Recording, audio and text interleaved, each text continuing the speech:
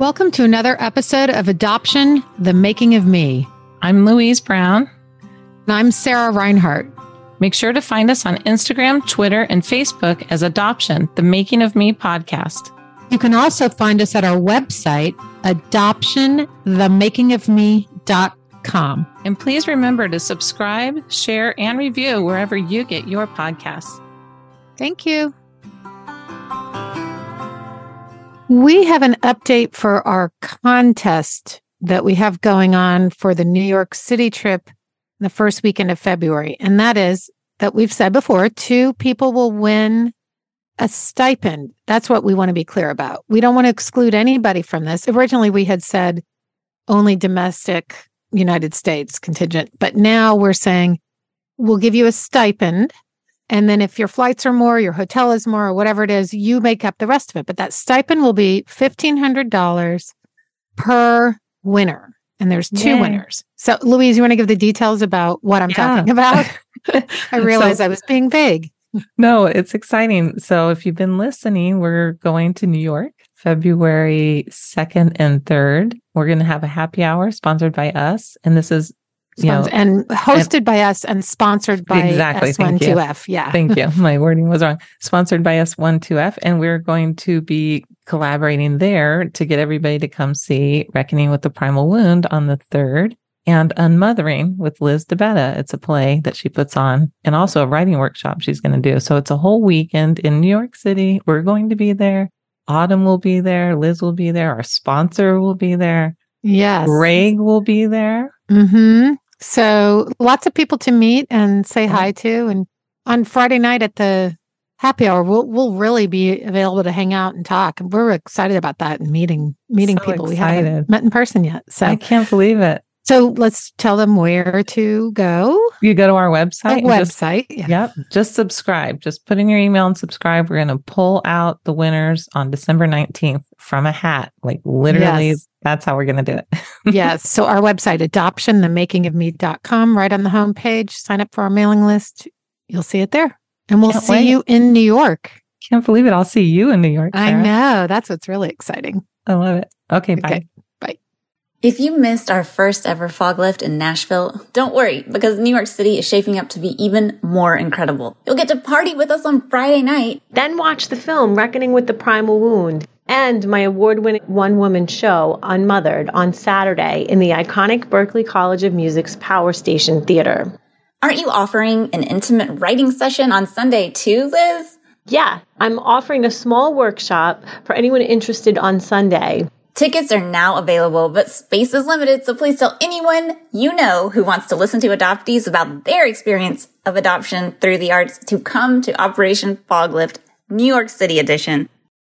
So, Sarah, we want to thank our Patreons. They're coming in like crazy, the $10 group. I know. In case you don't know what we're talking about, we put a level on our Patreon that if you sign up for the $10 level, we're going to be doing a monthly Zoom, like a 30-minute say hi kind of coffee with everybody. Totally informal. Yeah. Maybe going forward it'll be topical, but this first one is December 2nd. Yeah. Time to be announced. It'll probably be morning to afternoon because we have so many time zones. Right. We have UK people. We have Australia, New Zealand. It'll be coffee for me and drinks challenge in UK. Yeah. But we're excited and we're going to have the whole community. I was thinking about this. Every month we'll have the same group and it will grow. And it'll be adoptees that can meet other adoptees and they could go off and have their own relationships. Really, anybody who's our Patreon who is a patron at the $10 level can join. So yeah, no parameters there. Just if you are a Patreon and you want to come say hi and have coffee/wine/tea with us. If you're in Hawaii, we have in Hawaii, you have to get up really early and do something else. Yep. Okay. So that's just go to patreon.com, Adoption, The Making of Me. And there you have it. All righty. Thanks. I just want to take a moment here to say thank you to our sponsor, S12F, for his continuous support. We are ever grateful for him. In today's episode, we will be discussing a chapter of The Baby Thief by Barbara Bazance Raymond, Georgia's Children, and then we'll be bringing on fellow adoptee Monica Hall. Stay tuned. Hey, Louise. Hi, Sarah. Well, I can't say that I'm regretful that we are, after this chapter, that we only have 3 left. This is honestly one of the harshest, most depressing books I've read in my entire life. Me too. Forget it being about adoption or anything else, just period. Awful. I think it's the worst. I was telling my husband last night that I was trying to explain to him who she is. And I said, here's Hitler. And I consider her right next to him. In case you skipped ahead, we are reading The Baby Thief, Barbara Besant's Raymond. We are on chapter 11, George's Children, which is what it sounds like. It talks about all the children she stole. And you know what I was thinking? Because when they did at one point in the chapter, they discussed her mental health. And I was like, yes. I bet she was undiagnosed bipolar. For sure. Is what it sounds like, because she had those high moods and those low moods. She could be kind and really engaging. And disappear for a while, like on a manic, just up and go to Cuba. And just, I know this disease sometimes can, like she would go on spending sprees and, and then she would just crash. So this, of course, does not excuse, there's no correlation here between bipolar and stealing children. I just want to be clear about that. I'm not making that causation, but I'm just saying I think that was another piece to her. Oh, I'm sure her mental illness was so unchecked. Everyone's scared of her. No one's checking in. Right. The thing I want to jump into is she's trying to highlight the children in this chapter. It's really long, first of all, and very hard to read because a lot of abusive things go on in this chapter. And so Sarah and I were just discussing before we got on that there was parts where I literally couldn't read it. Yeah. So she's trying to really honor these children. And I just want to say to people, you need to go on, even just look into this book, because she puts the real ads that were placed for these babies. And here's one, I'm going to show it on screen if someone watches YouTube, but Paul isn't a bit embarrassed about wanting to be adopted. They like to be your Christmas gift. And look at the kids. They just look so depressed in this, I know. Then there's another one that says, yours for the asking. George wants to play catch, but he needs a daddy to complete team. God. It's awful. And then they called another girl a solemn little trick with big brown eyes. Madge is anxious for a new home and a mother and daddy. She was 5 years old. She was one who'd been stolen. She'd been stolen at an older age. She had a mother and daddy and was taken out of her yard or something. So it's I'm sorry. Then she's looking with her solemn big brown eyes because she's in trauma. The whole thing is so. I have a lot of circled WTF things going on. There were so many stories, but the recurring story throughout this book has been Billy Hale and his mother, Molly. And that was I just felt reading Molly's story. Yeah. A single mom. She did everything to, she had whatever job. And this was during the Depression. So many people were without work and trying to get work. And Molly was always working, and she would go be like a domestic help with people. And they'd put her up in, maids' quarters or whatever. And then finally one guy was like, well, I don't want children here.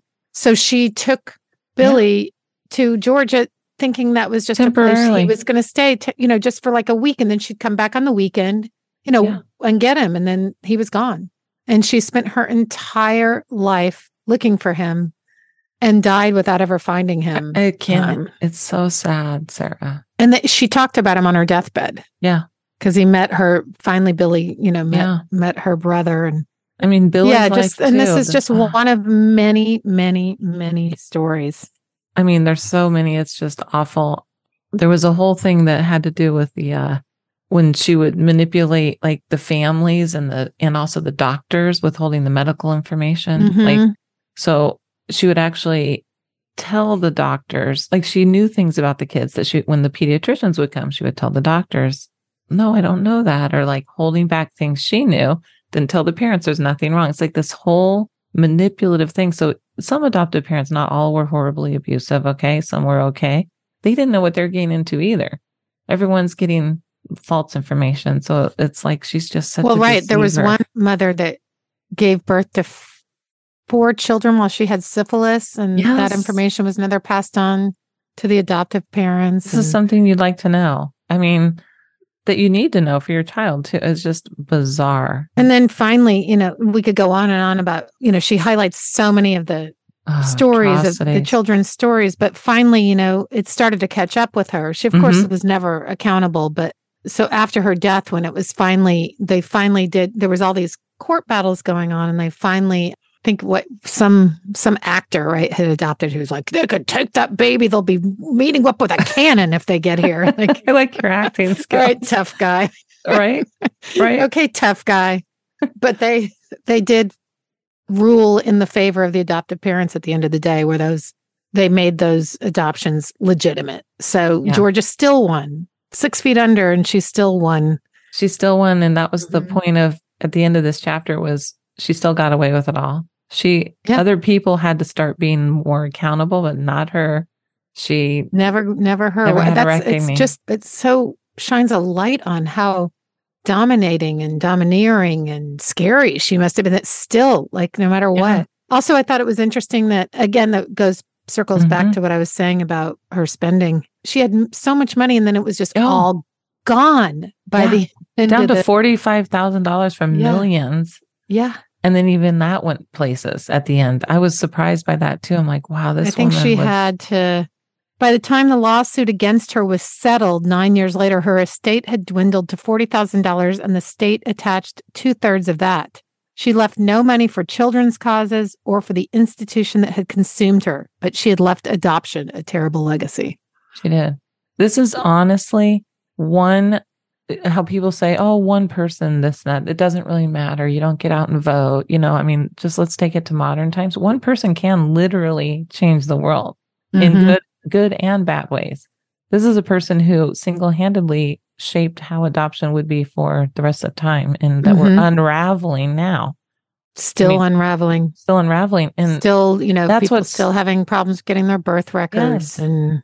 And it's just super interesting to me, like the narrative that took hold from one person's campaign in Memphis. It's not like she was the president of the United States or something, this is like back before social media. It's really that she was that powerful. And that's why the story is important to highlight. That's why we read the book, but we won't miss this book. We will not miss this book. Next week, we are on to part 3, chapter 12, Georgia's Lies. Can't wait to hear those, because I'm just trying to see, could we actually, we in theory could do 2 chapters in one, and then have our final episode be the last chapter if we want. Yeah, let's do it. Yeah, it's not as long as this chapter. And we are going to do a memoir next season. Again, we've had a lot of people say, let's go back to memoirs. So we'll let you know what that is. Yeah, we will announce that, next week, I guess. Yeah. Mm-hmm. Yeah. So that'll give you a couple of weeks to get the book and join along. Promise it won't be as awful as this book. Right. By awful, I mean hard to read. Hard to read. Well, that's what I told you. Our friend said to us, thank you for reading it for me, because I want to know the information, but I can't handle the stories. It really is painful. It really is. Yeah. So, well, we have Monica next. So see you soon. See you in a minute.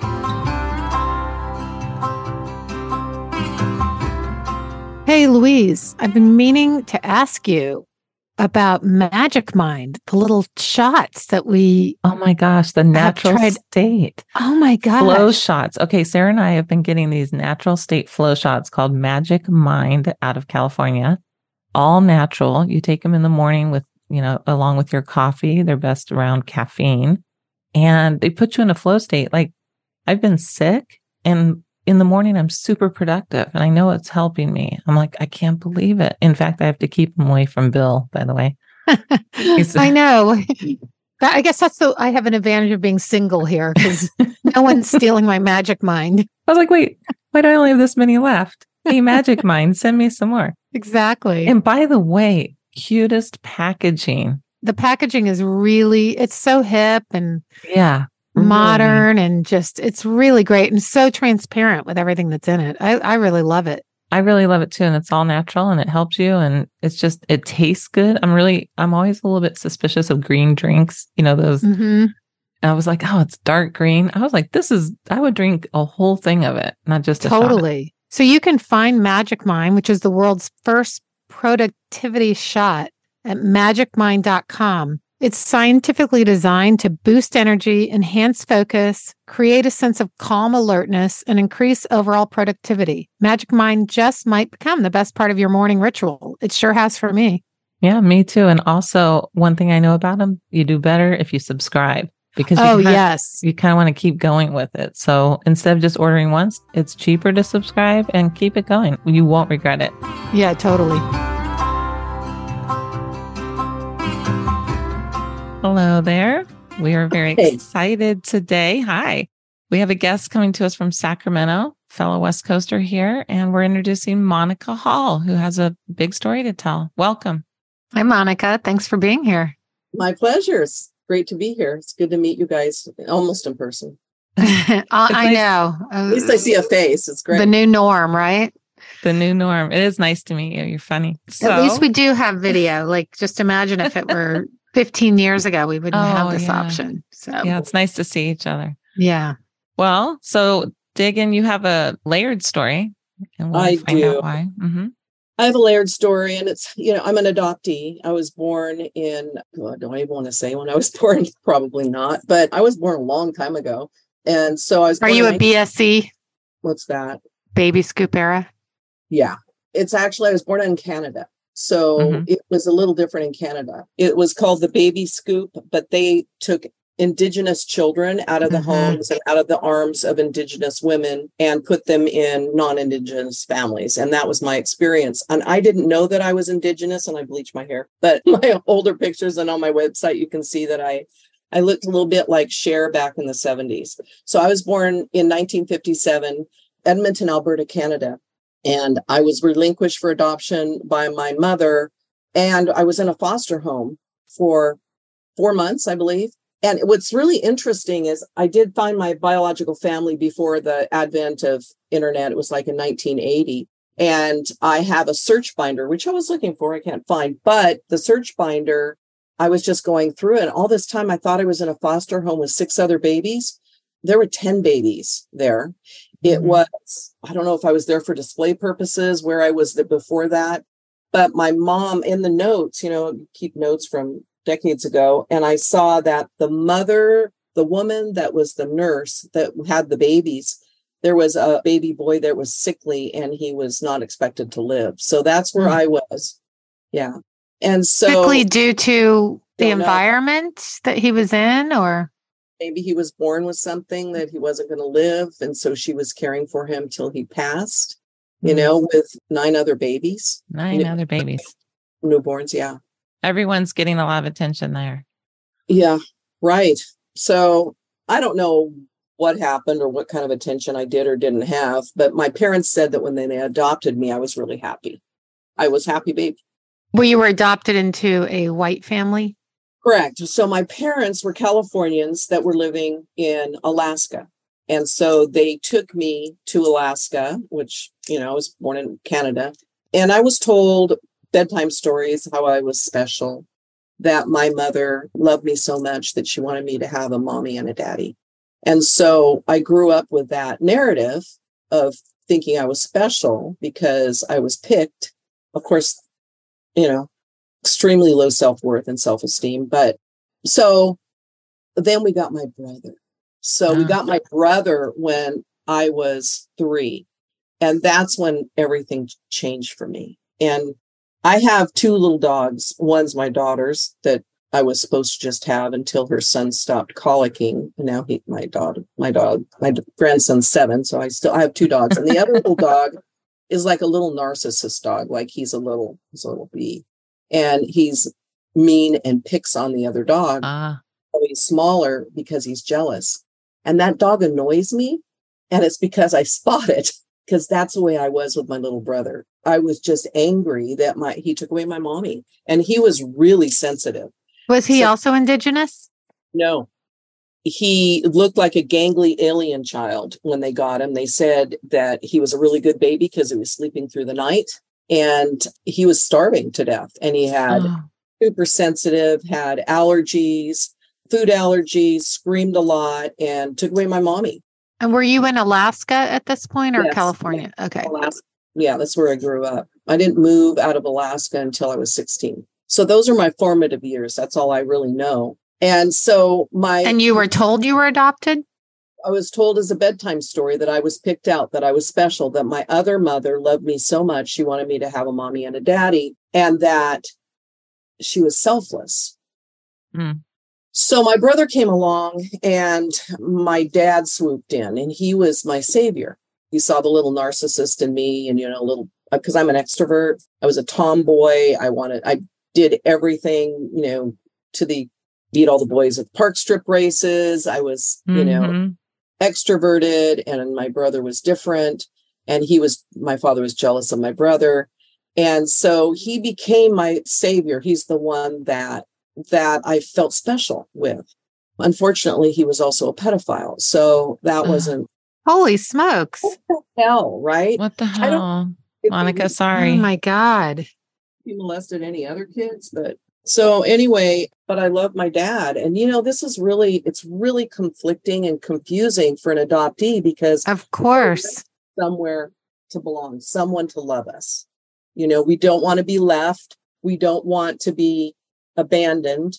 And so my dad was everything to me, yet I had so many repressed memories from my childhood. And part of my memoir, my daughter wanted me to start writing a memoir because it was so interesting, because I was an adoptee and also a birth mother in reunion on both ends. And she thought, well, that's super interesting to people. It's my life. The stuff that was interesting was the things that I repressed. Like, I knew I had reoccurring dreams and missing time and repressed memories. And I knew all these things. And those were the things that I wanted to figure out. Mm-hmm. But this memoir is mainly about adoption. It's not about my dad in that way. That's my second book, where I figured a lot of that out. But this is about adoption, because you just can't have too many threads. And the adoption part. So when I was 13, there was something that clicked, like something changed. And for many, many decades, I didn't know what changed other than just I changed. So I became this juvenile delinquent. I beat people up. I broke into houses. I stole cars. I vandalized. I was a bully. And I was 103 pounds, 5'1 3/4, and just angry. Just really angry. But when did the situation start with your father? Had it already been going on? I think because I've done a lot of work and some EMDR in 2020. In fact, I went through EMDR with 11 big T traumas. This is what the therapist called it. Mm-hmm. You have 11 big T traumas, 11 big T traumas. And it took... Not little T, by the way. Yeah, big T. And so it took the better part of a year to even just go through the treatment planning session for that. And I wanted to remember something about, now I knew, because in the 90s, I'd gone through the workbook, The Courage to Heal for Men and Women Survivors of Child Sexual Abuse, because I knew something had happened, and something happened to my daughter, and it brought that up when I was in therapy. I started remembering things and realizing weird things I always thought were normal, weren't normal with me. Like getting under the covers with the drapes drawn for a nap during the day was filthy, disgusting, like something was horribly wrong. And I didn't even realize that until, my daughter was 5 or 6. And, she was going through therapy, and I'm like, wow, that's not normal. I wonder why. So that's when I went through the workbook. I had enough there to know that I had been abused. So I worked through that in 91, 92, 93, 94. And then, of course, things can come up again. And so in 2020, when I was writing my memoir, I didn't want to write this about my dad because I loved him. So I didn't want to throw him under the bus unless I really remembered. So I got definitely enough memory from that EMDR. Are your parents still alive? My father passed away when I was 19. Mm-hmm. So in Alaska, this juvenile delinquent behavior, yet I was sneaking out my bedroom window. And I think the whole thing is I just wanted to be loved. Mm-hmm. I wasn't good in school. I had problems with maybe learning, ADHD, ADD. My frontal lobe would shut down and I get fearful that I couldn't do the math. And my parents were very smart. And they would get frustrated with me and push away from the desk. Do you help her? That kind of thing. So I stopped bringing work home. And then I cheated all through school. Had I have known that I was going to end up manufacturing and being a chemist, I know. That's crazy. Algebra could have helped me so much of those formulas. So chemistry. And now I'm a writer. You'd think English would have been a really good thing to pay attention to. So, but anyway, I felt really stupid. I felt like I wasn't smart. And that was a huge thing for me. And I never went to college because I knew I had no discipline. So at 13, I had an incident with my dad where he took me out in a car when he thought some boys in the neighborhood wanted to ball me, which was the term in Alaska. Well, back in this is 70, like 1970. Lord. And so that term, I laugh when I hear kids saying it because I knew it was sexy and I didn't want to, appear stupid. Not cool. And so I didn't really know what it meant. And we were Catholic, super Catholic. We went to every holy day. I was named after the Virgin Mary. My name's Mary Monica. Very, very Catholic family. And my father used to say things to my brother and I when we were kids, like, Mama's a saint. I couldn't even get her in the sack until we were married. Oh my God. My dad was really inappropriate. Nice research on the part of the social workers for placement of an adoptive baby. Jesus. Never have passed a psych eval or a background check. Oh my God. They just didn't do those things in those days. No, they didn't. So I had this complex of I would be good if I was a virgin. The message. So I was the badass virgin Monica Hall in Anchorage. And I write on my blog and essays, and I have people from Alaska that email me or write me or message me like, yeah, you chased me home from the movie theater. I was so scared of you. Or you beat up my boyfriend. Or just horrific things that I did. And many of them I don't remember. I was just too busy trying to feel like somebody. I didn't feel good with the smart kids. I didn't do well in school. So I sought lower companions because I felt like I wouldn't be judged there and that I could be somebody, So that happened when I was around 13 and some other things. There was a very vicious wire hanger beating, and my mother made my dad stop when she saw pleasure in his eyes. She told me. But my mom didn't intervene, and I love my mom so much, but she was my mom, but she was there for my brother who now lives with me because he never moved out of her house. She died in 2019 and he was still living there and never really launched. And now you're in charge of that. Yeah, but it's good now. I was super resentful when he first moved in. I basically, he'd never gone to DMV on his own. He'd never paid a bill. He didn't know how to do anything. And I didn't do it. I'm like, that's the way to build self-esteem is do esteemable things. Do things for yourself. Build self-esteem. Figure it out on your own. It's sad that's taken away from him to grow. Boy, the parenting sounds horrendous. Horrible dysfunction in my family. And my mom made him her husband when my dad died in 1976. Yeah, that's what I was going to say. She transferred that whole feeling. Yeah. Gross. And so I'm 21 and with a guy. And then we eventually married. I wasn't in love with him. I just wanted to get the hell out of the house. And so we had a business together. And at 1980, I started searching for my biological family. So I'm going to leave it there for a moment and I'm going to go back. So when I was this juvenile delinquent, I would sneak out my bedroom window, take LSD, drugs, cross tops, reds. I loved LSD. I'm clean and sober today, like 39 years. So but you loved it. So many adoptees have substance abuse issues. Yeah. We are hugely overrepresented. I myself am one. Yes, we are. But back then I hadn't drank yet, but it was the LSD I just loved. I think it removed the ego.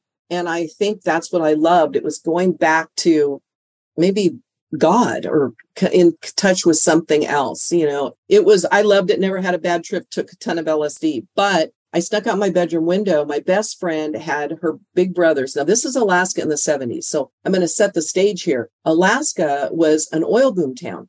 So you had pipeline executives moving in, you had new banks.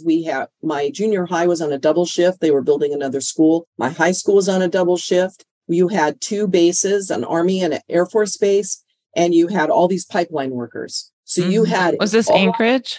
Anchorage? Alaska. In 68, they discovered oil. 70s is when they were ramping up. Yeah. I didn't know this wasn't normal where new people were moving into town and such. And sex workers, like so much prostitution. There was a massage parlor, which is what they called them, popping up on almost every corner. It was really insane. That'd make a good TV show, Anchorage in the 70s. Yeah, totally. Interesting. And a screenplay. So yeah, probably, because there are things that aren't in this manuscript that are in the next one, things that happened to me there because I couldn't put it all in with the themes of adoption, which is heavy enough, and sexual abuse, which is heavy enough. But I snuck out my bedroom window because my best friend, her big brothers were part of a crew, and they were 19 at the time. I knew them when they were, 2 years earlier, but I was 15. And one of the crew, I'd snuck out my window and he saw me, I think, high on Reds. I think that's why.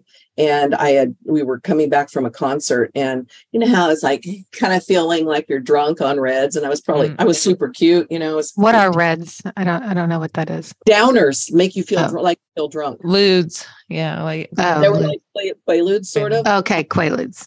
But they weren't. They were Reds. But anyway, they make you feel drunk, and you just like, So, and I'd only taken them that one time, but he talked me into sneaking out my bedroom window and going out with him on a date. And I mean, he looked a bit like Manson, with the dark beard and the dark hair. And boys I liked were baby faced, and they were in high school, And I didn't want to go out with him, but he knew I snuck out my window, and the things that he did to get me to sneak out. So I brought my girlfriend along, and he was angry when she was there and took her to her brother's. And I waited for him on the lawn and went on a motorcycle ride and got raped. And so I was a virgin and 15, and I got raped and never told anybody.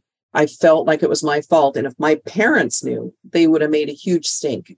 And my mom was overprotective. That's why I was sneaking out. I'm a free spirit.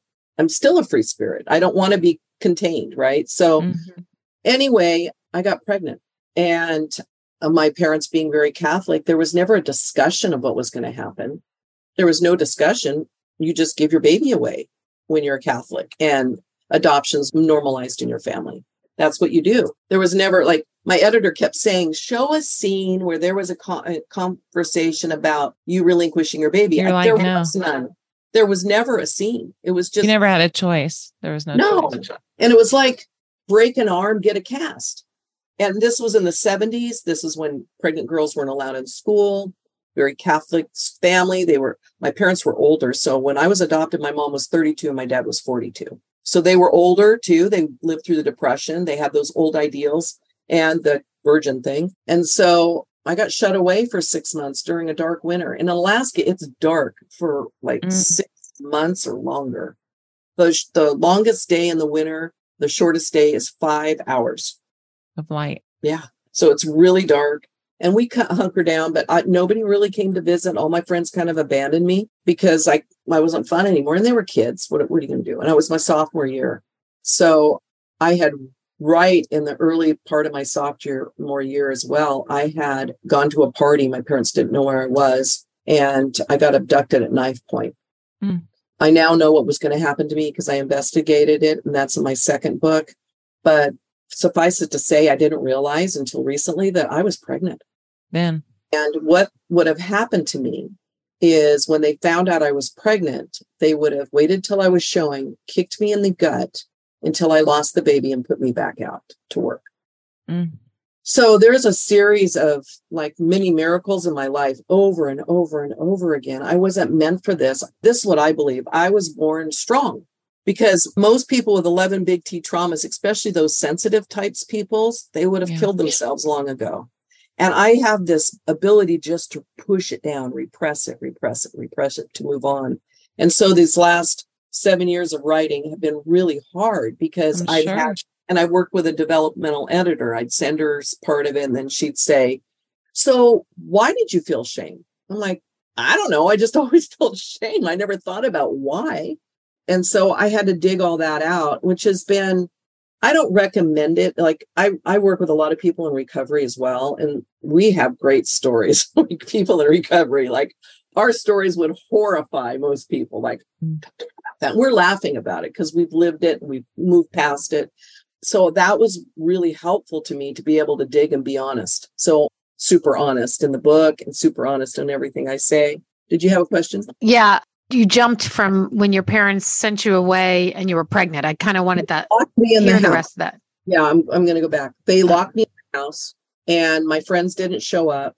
And did they also, like, were you not allowed to go out just also for embarrassment of the family? Right. I would get in the car through the garage and then she'd take me out of town to church, or I went to see a nun for counseling. And so this lady was Sister Mary Claire. She was lovely. I loved her, but a part of me knew that she meant to take my baby away. Mm-hmm. So it was like, I loved her and she loved me, yet she was going to take my baby and give it to people that were better than me. Yeah. And that's the message. Super conflicting, So I did, that's a whole story in of itself. And, we don't have time here for that, but I left my baby at the hospital. And being an adoptee, she was the only human on the planet that was part of me.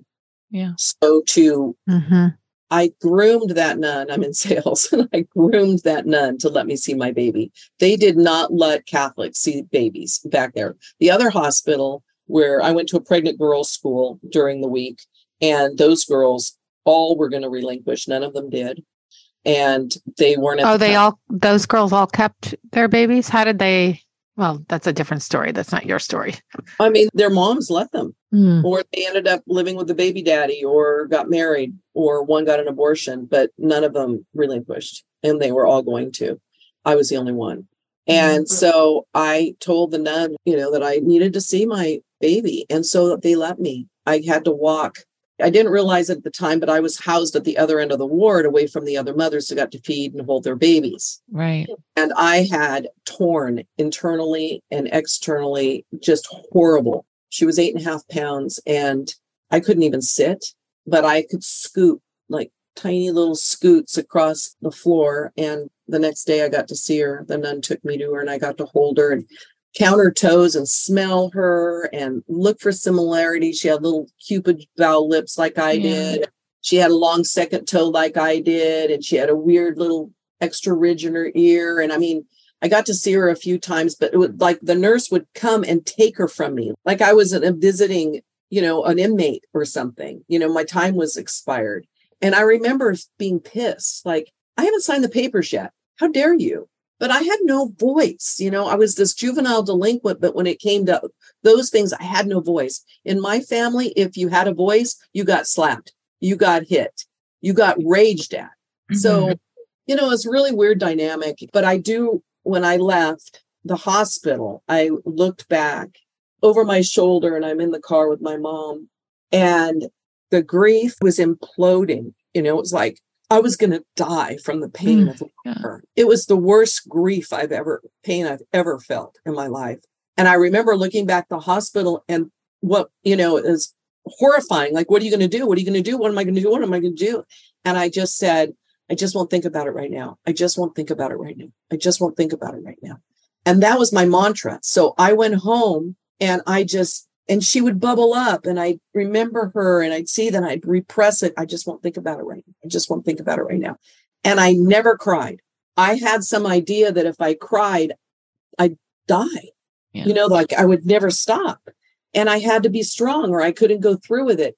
And at the end, it was like, I never had a voice like, I want to keep my baby or can I keep my baby? And I remember thinking, if I don't, because at the last minute, this is so brutal. And for years, I couldn't see my mom's culpability in anything because I loved her so much. And I just wanted her to love me back, and she had all the love for my brother. And I didn't realize it was jealousy there because my dad favored me. And I think she knew what was happening. And it stopped when I was probably 6. There was an episode where I remember wetting the bed and I got a phobia of vomiting. And I know that's probably when it stopped. But she was so nice to me when I was pregnant. She was like my best friend. And now I realize When I got pregnant, 13 years later, 9 years later with my daughter, who's 38 now, before, when you'd see attractive women in town or whatever around or whatever, they, never really talked to you and kind of sneer back when you were young, not now, but when I was young. But when I was pregnant, everybody was nice to me. Pretty women that would normally snub me, old men, young men, everybody was nice to me when I was pregnant. And I realized I was no longer competition. And my mom was so sweet to me when I was pregnant. But prior to that, it was, it wasn't like, I just thought she didn't like me. And I didn't realize it was jealousy. We were fraught with jealousy. I was jealous of my brother. My dad picked on my brother, who never said a kind word to him, picked on him 24/7. He was jealous of my brother. My mother was jealous of me. It was such a sick place to grow up. Sure is. So you get out. Do you finally get out? So you give your daughter up. You get to visit her a couple times. Right at the end, when I'm supposed to sign the papers, the nun came in, a different nun, because this nun had been sent to the lower 48, the one that was going to bring my baby. And the nun came in. She said, I go, where's Mama? Why isn't Mama here? And she said she couldn't come. She needed me to tell you something. She said that she wouldn't be able to get the words out and she'd get too emotional, but she wants you to know she couldn't live with herself if she was to separate a mother from her child. And if you want to bring your baby home, you can. And then she picked up the papers that I was supposed to read, that I couldn't read, for the signing an hour later, and took them and left. No conversation about how that might look. That I go to school, my mom would take my baby, we'd go out and get diapers, just nothing. And so I sat there with, all of a sudden, I've been groomed to give my baby away. And now I have this decision that I could bring her home. Yeah. And I and your mom's not there to tell you this, to talk to you about it. It's just, you're a kid. She threw me under the bus so she wouldn't feel guilt. So you signed the papers. I signed the papers. And I signed the papers because, oh my gosh, Sister Claire would not love me anymore. The parents that she told me are her wonderful parents, they would be devastated because even the adoptive mother had given Sister Claire a message to give to my mother, that I told my mom I was supposed to go over a bumpy road, so I'd hurry up and go into labor. And I went a month overdue. And I think my baby just didn't want to leave. And I didn't want her to leave. And so, out of insecurity and out of, my birth mother was good. She did the right thing. She was selfless. And here I had no worth. I was worthless. I was relinquished. I was given away, and I always felt worthless. And I would be worthy if I did what my mother did and gave my baby away. Yeah. I would get the worth back. I don't know. It's so hard to unwind, but I signed the so papers. Complicated and layered in there for you. So complicated. I'm sorry what you've been through. And thank you. And it's still emotional. So I left my daughter and just repressed. And all through my 6 months at home in the dark, when I was kept in the house, I kept a journal and I wrote, mostly very immature. Gosh, I was just a child, but I did keep that journal and document it. And all these years, I have kept every appointment book, every journal. I have a diary as early as 1968. When I was just like 11, and all my appointment books from all these years. And I'm like, why am I carting this crap around? And I think I intuitively knew I was going to need to scribe this and figure it out eventually. So we moved shortly thereafter to the lower 48. We moved to Fair Oaks, which is where I live now. And I started, Sacramento area in the suburb. And I started high school. And after that, out of high school, I still hadn't had a drink, and I changed all my ways when I was pregnant. That was the thing that was the change. It was that switch. I stopped drinking. I wasn't drinking at the time. I stopped the drugs. I stopped sneaking out. I became good. I said the rosary, a 54-day novena for my daughter so she'd get good parents. Although I never prayed that she'd get parents like mine. I thought I got good parents, but I think something I must have known that they weren't good parents, And so I ended up eventually drinking and using and going down a spiral. And it started after my father passed in 1977. And I just started going to the bar and sleeping with guys and looking for my dad. I was looking for my dad in all the wrong places. And then I met Randy and I married Randy. We were married 1 month. He told me if I married him, he'd take me to Canada to meet my family, because I found my family in 1980 when I was 22, 23. And that was back in the old days where I wrote letters. I have a binder that's like this big. And back then it was ALMA, Adoptee Liberty Movement Association. And I wrote letters to Pierre Trudeau to try to get my birth certificate. I wrote letters to hospitals. I have so many copies of letters. I had it set up to fax. I had my non-identifying information. I knew that my mother was Irish. My father was French. He worked on the railroad. My mother had 6 brothers and no sisters. She liked to sew her own clothes. She had brown hair and blue eyes. She was 5'5". I'm 5'1¾". I had this information, and it's funny because when I was pregnant with Mary Claire, the baby that I relinquished, the adoption agency the state adoption agency came to the pregnant school and talked to us. And I went up to the lady afterwards and I said, I'm adopted, and my parents don't know anything about my family because they've never told me they did. And I went home and I told my mom, and she started to cry. I didn't know why she was crying. I asked her a few years ago before she passed away, and she told me, she said, I came to her and I told her about the agency. And she said, I was so sad because I got to love you all those years. And because I loved you, your birth mother, pain. I got the love and she got the pain. She had compassion for my birth mother. And she said, there's some records and your papers with your real name on it in the safety deposit box. So I got to read those when I was pregnant with my daughter, and I thought my mother there with me. And I even wrote in my journal, she has to show me how to do this. She's got to show me the way, because I didn't know how I was going to be able to do this, but she had done it, right? So I have all those papers, and I use those to search. And when I found my biological family, I found my uncle, but my birth mother was deceased, and I never got to meet her. Yeah, she had died of a broken heart. She had tried to get me back. She didn't have a father for me. She grew up in a home with 6 boys, and she was a workhorse. This is what people told me. And she didn't want me to have her life. I would have had to live with my granny and my 6 wild uncles.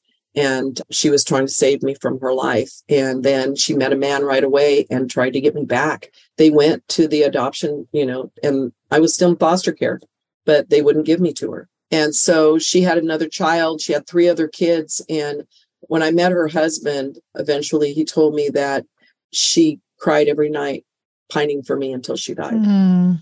Oh, brutal stuff. I mean, the things that I learned about her life. And it's so weird because any little tidbit, like, I don't care what it is, tell me about my mom. I don't care if it's bad. I don't care it's like the only way I could know her.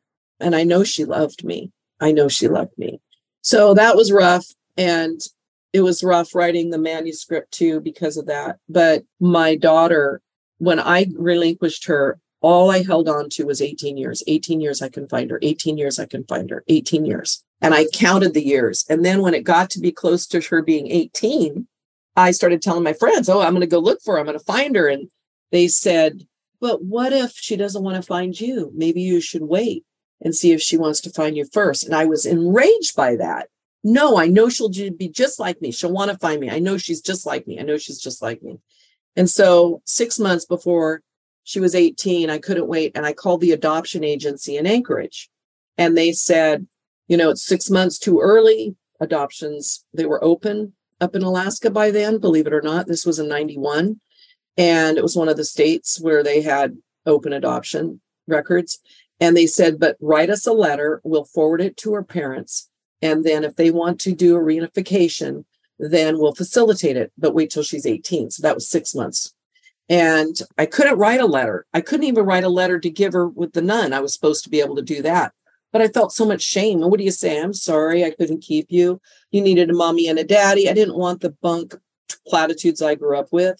And I felt stupid that they would know I couldn't write. And anyway, my insecurity, I never gave her that letter, even though having a letter from my birth mother would have meant more to me than anything on the entire planet, like anything. And so I didn't write the letter, but about a week or 2 later, I get a call at my desk at work, and it's the adoption agency, Catholic Charities in Alaska. And they said, we're sorry we haven't gotten back to you. I'm like, what do you mean?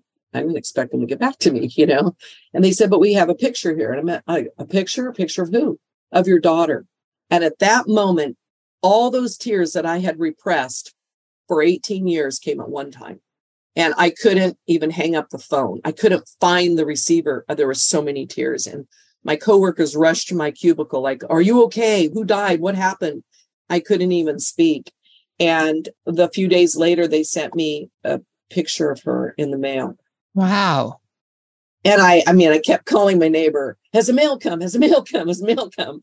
And I raced home on my lunch, a late lunch. And I opened that mailbox and I sat on my front porch and I looked at her face for the first time.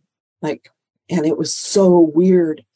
It was surreal. It looked like I was looking at somebody I knew. It looked like I was looking at myself. It was so weird. And she walks like me. She talks like me. She looks like me. We're both raised very strict Catholic. We're really not traditional in any way, shape, or form. She's just like me. And I have long, straight, dark hair in real life. I have dark roots there. I don't even have gray yet. But anyway, so we both had our hair permed because it was in the 80s, right? And we had long permed hair and we kept our forehead headbands. And I had these really tall forehead. My kids all have this tall forehead, all my offspring. And we got it from my grandfather, who was the alcoholic. My birth mother's father was a drunk. I got the gene. And I'm a lot like the Reed side of the family, not like the Aboriginal. So my biological mother was blonde and blue-eyed, light-haired and blue-eyed. But she was the only kid in the family like that. The rest, she was in a sea of dark heads. She just turned out light like her father, who was Irish or English and Irish. And her mother was what we call Métis. And Métis is the French term for half-breed. And it was coined by the French, obviously, who mated with the Scots that mated with Aboriginal women. So my grandmother she looked indigenous, and so did my uncles. My mother looked fair. She looked light. My biological father, his name was Chaps. Her name was Ida. And Chaps was an extraordinary handsome man. He looked like Elvis Presley back in the day. And he was dark, very dark skin, as are my siblings on his side of the family. He got my mother pregnant, and then he got his girlfriend pregnant. I was conceived on Halloween. How many people know the day they're conceived? My mother visited him Halloween, he told me. And my birthday is July 27th, which figures out. But she ended up pregnant with my brother, my half brother. And so we were in utero at the same time for like 3 months, just in a different womb. And my dad, when I was born, my granny called my father to come to the hospital to see me. He said to pay the hospital bill. And so he never went, because all they wanted was for him to pay the hospital bill. And so I had a lot of, sadness around that. And I asked him many times, I never said, wasn't I important enough to pay the hospital bill for? But I didn't get the right answer. I didn't get an answer. It was always, circumvented or whatever. And he passed a few years ago, and he was a really nice man. And his wife just passed. And she was very welcoming to me and always kept the channels open, but wasn't a warm woman to me. So you met your siblings? Yeah, I met my siblings, and I did geographics, which is what we call it. We're an alcoholic. I went to Canada for a while and caused some wreckage up there, and came back down here and eventually got sober. But I partied a lot with my siblings on my dad's side, and particularly my brother Kane, who we were really close. And he came down here and lived with me for a while, and I went up there and lived, and I stayed with my sister. And, it was really interesting because I grew up where you set the table, I did all the chores. It wasn't like I was, my brother didn't have any chores. So I set the table, I washed the dishes, I dusted, I did all those things. And my brother did pretty much nothing. And we had, things matched. But when I went to Canada, they grew up poor, the Métis, the Aboriginal people. And it was really prejudiced because they weren't white and they weren't native because they were Métis. So they had relinquished their rights for a little bit of land and a little bit of paper back what my ancestors did. So Métis is now actually a term for almost another race up there. And so I've heard it. I never knew what it was. Yeah. So I'm Métis as well. And I did my DNA and I'm almost a third Aboriginal, but I ended up like my mom. But my siblings were great. And I felt like when I was at their house and they peeled a potato with one swoop. I needed a peeler. I went out to buy a peeler just so I could stand at the sink with my siblings and feel like I was part of the stew. You know what I mean? Yeah. I loved that nobody came to my house. Nobody wanted to be around my parents. They were not welcoming. It was dark. It was foreboding. They were older. They didn't like people in the house. And I always wanted to have a big family. And I think it was in my blood. So did you have a big family? I heard you say kids. So I didn't. Right. I didn't realize how. Yeah, I thought there was one. There's more. Yeah. So yes. Did you have kids with Randy? So that I did with my family, my biological family. My dad had 4 kids and they didn't have anything that matched. Their silverware didn't match. They put plates for Tupperware on top of their food. And I loved that. You felt home. You felt at home. Everything was worn and everything. Yes. And it was both sides of my family. And, the Cree people followed the buffalo and they were all part of my family, super connected, and they all get together all the time. And so when I had my kids, so I relinquished Mary and then I got sober and I met the first sober guy and I got immediately pregnant and then he got immediately drunk. And then and I caught him in bed with a blonde and a bottle of Bacardi when I was 5 months pregnant. I climbed in his window and caught him with her. And it was actually a funny story. But anyway, suffice to say, I was a single mom and I stayed sober and I kept my daughter. And she's 38 today. And she's the one that wanted me to write my memoir. Yeah. In Michigan. No, she lives here. Oh. My daughter that I relinquished for adoption, she had moved. Her father was with the Secret Service and they had been stationed in Alaska. And then they moved to Washington State. And then when she was 13, they moved back to the home of the parents, which is in Michigan. And so that's where she lives with my 2 granddaughters. So she turned 50 in June and I went back for her birthday and my granddaughter's graduation. Wow. That's where you were. Yeah. She's going to Michigan State. She's super smart. She went to school and everything. Mary's just like me. We're like smart, but entrepreneur. And you named her what you were named. I named her Mary Monica after me, thinking she'd be able to find me if I named her the same thing as me. That's smart. Yeah. Yeah. But she didn't. All she had to do is call Alaska and they put us together. So that was really nice. Alaska, I guess, doesn't have They're open. They were open. One. Yeah, they're one of amazing the states that's open. Yeah. And Michigan. Thank you, Alaska. Yes. Michigan's one of the worst. It's one of the worst. And they knew that. And that's why her mother had a friend that couldn't find. And that's why they started early, because she knew Mary wanted to find. And her mom was amazing. They said they wanted to thank me in person. And they were amazing people. And they're still alive. But it was just perfect scenario. She got the greatest family, the greatest people. But then I divorced Rebecca's dad, the one that's 38, and because he was not sober. So I raised Becca on my own. And then I got married again. And I remember this husband, and my picker was broken. Probably still is. I'm single now. My friend Ron and I used to call it that. My picker isn't working. Definitely a broken I have the same problem. No, I pick bad picker. Yeah. I pick people that betray me. And anyway, of course. I'm, now I live with my brother.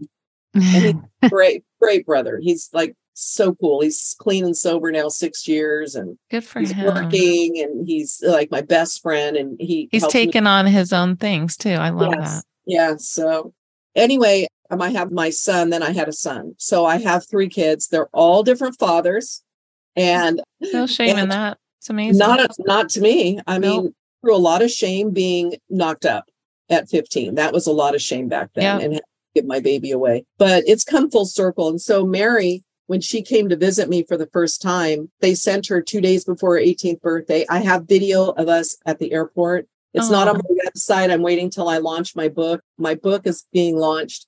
The name of it I have. It's Practically Still a Virgin is the name of the book. We'll put all this in the show notes for all people. the threads are in there, yeah. but I was going to say it should be, I just like that you need to somehow write a story with 5 months pregnant and bourbon coming through the window, something with that book. Yeah, I think that's in this book. You've had some good stuff. Yeah, it's some good stuff. There's some good stuff in it. Anyway, so I met Mary at the airport. That is not on my website yet. I'm waiting. But I have the interview with my father. So when my father came in 1980 to my house, Alma, the camera crew, so one of the news stations wanted to do a 4-part series on adult adoption. And they knew that I was going to be reunifying with my father. So the camera crew came to the airport and it filmed us meeting in 1980. And then at my home, they came with, the mic'd me up. And I have that. It's very rough, but I have that. And then I have, these all documented. So Mary, and she came, we dressed exactly the same. We wore the same clothes. And I had this big party for her of everybody I knew that I told everybody all my life about Mary. Yeah. Always talked about her. And I knew she was going to be, and people were just unbelievable. They like, oh my God, they didn't know which of us was which. We looked on my website. You can see one of the pictures. We looked so much alike. We talked alike. We walked alike. We have the same everything. And I wonder if it's because I created her. Thoughts are huge things. Yes. And I always said, she's just like me. She's just like me. I know she's just like me. And she's just like me. So, and do all your kids know each other and have a relationship? And yeah. So Mary and Becca, my daughter, Becca, is 38, my golden child, they say. There's some sibling rivalry there with Mary. She's the oldest, yet I got to keep Becca. Yeah, and it's painful. It's painful. And they're a lot alike, but they love each other. And they, we've gone back there together, we've been together a number of times. And Mary, when her daughter was born 18 years ago, I went back to be a mom with a newborn and like a real mom. Like I was so excited, Yeah. And Mary treated me like shit the whole time. Yeah. Taking the coffee pot. Never mind, I'll make the coffee. Just horrible. And I was in the basement where my bedroom was. It was a beautiful room, but I felt like I was shunned to the dungeon. And I'd call my significant other at the time and just cry and cry and cry. And she says it's hormones. I know it's not hormones. And so I just went back there for her 50th birthday, which she didn't celebrate. She's never liked her birthday. She used to, when she was little. That's a common adoptee trait, not liking your birthday. Exactly. She would sit by the window waiting for me to come for her and cry. So, and it's changed when she had her own child. And now she has a 13-year-old and an 18-year-old. And they're beautiful girls. And her husband, she's divorced now, but her husband was an adoptee. Interesting. And her current boyfriend is an adoptee. That's really layered in We have so much, and we could just talk forever. And I want to find a way for you to. I know we could. So basically, that's it. I mean, I'm at the end. I could go on for hours, but basically, I just got back from Michigan. We didn't celebrate her birthday. I was there for the grad party. And, I love her and she loves me and we FaceTime all the time and I talk her off a ledge all the time. There's an essay on my website about how she finally named her pain and that she misses me. While you were speaking, I was thinking how many birth mothers and children that are relinquished that don't have the feelings for this can be like, oh, I can't have a relationship or you thought about her every day, that kind of thing. Because, often we haven't really heard from birth mothers, Well, yeah, because we're an adoptee centric. So it's like we have podcast. So of course, so we have the layered part here as an adoptee and a birth mother. We've had Well, I think for me, being an adoptee and having the adoptee pain, I had to forgive my mom, my adoptive mom. I had to forgive my father. I didn't ever feel like I had to forgive my birth mother for some reason, maybe because I related to her. But how I did that is I had to go back and look at what made them the way they were, what happened in their life. And a lot of what I've done in the last 7 years is investigate my parents' past. And the same with being an adoptee. I believe that healing can come from compassion. Why do birth mothers do what they do? And so many are shut down and secondary rejection is just horrific. But these women are broken. Yeah. In so many ways. And reading books like the girls who went away. You know, it's like that. Listening to the other side of it can give us some compassion for why people do what they did and why there's secondary rejection.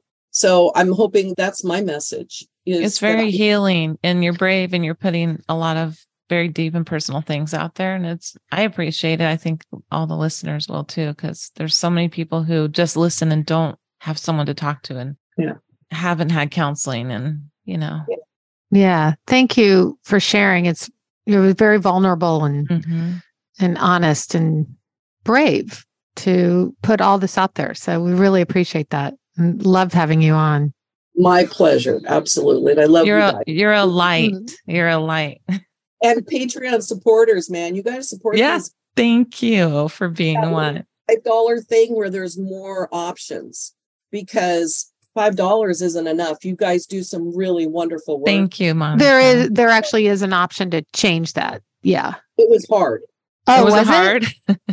Good to know.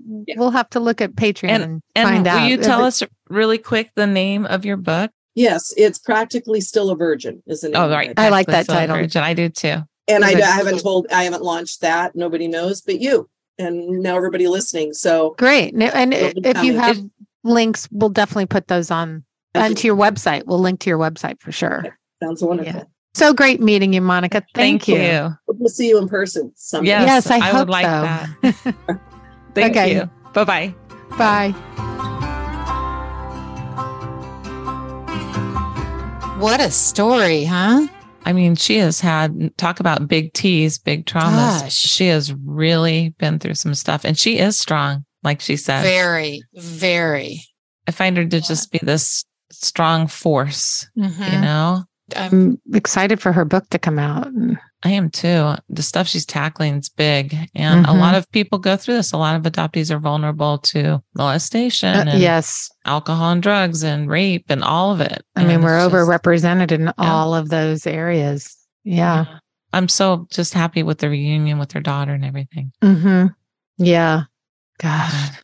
I know. Hard. Well, what do we say? It's hard to say it with this. Another great episode. I mean, it really is hard to say, but great has many definitions. It was a great episode. It does. See you next time. See you next time. Thanks so much for listening today. And remember, if you'd like to share your stories or suggest any guests for our show, you can find us on all the socials at the Making of Me podcast. And again, we have a Patreon page so that we can continue to bring these great adoption stories to you. So if you want to find that and donate or contribute in any way, find us at patreon.com, searching adoption: The Making of Me. Bye. See you next time.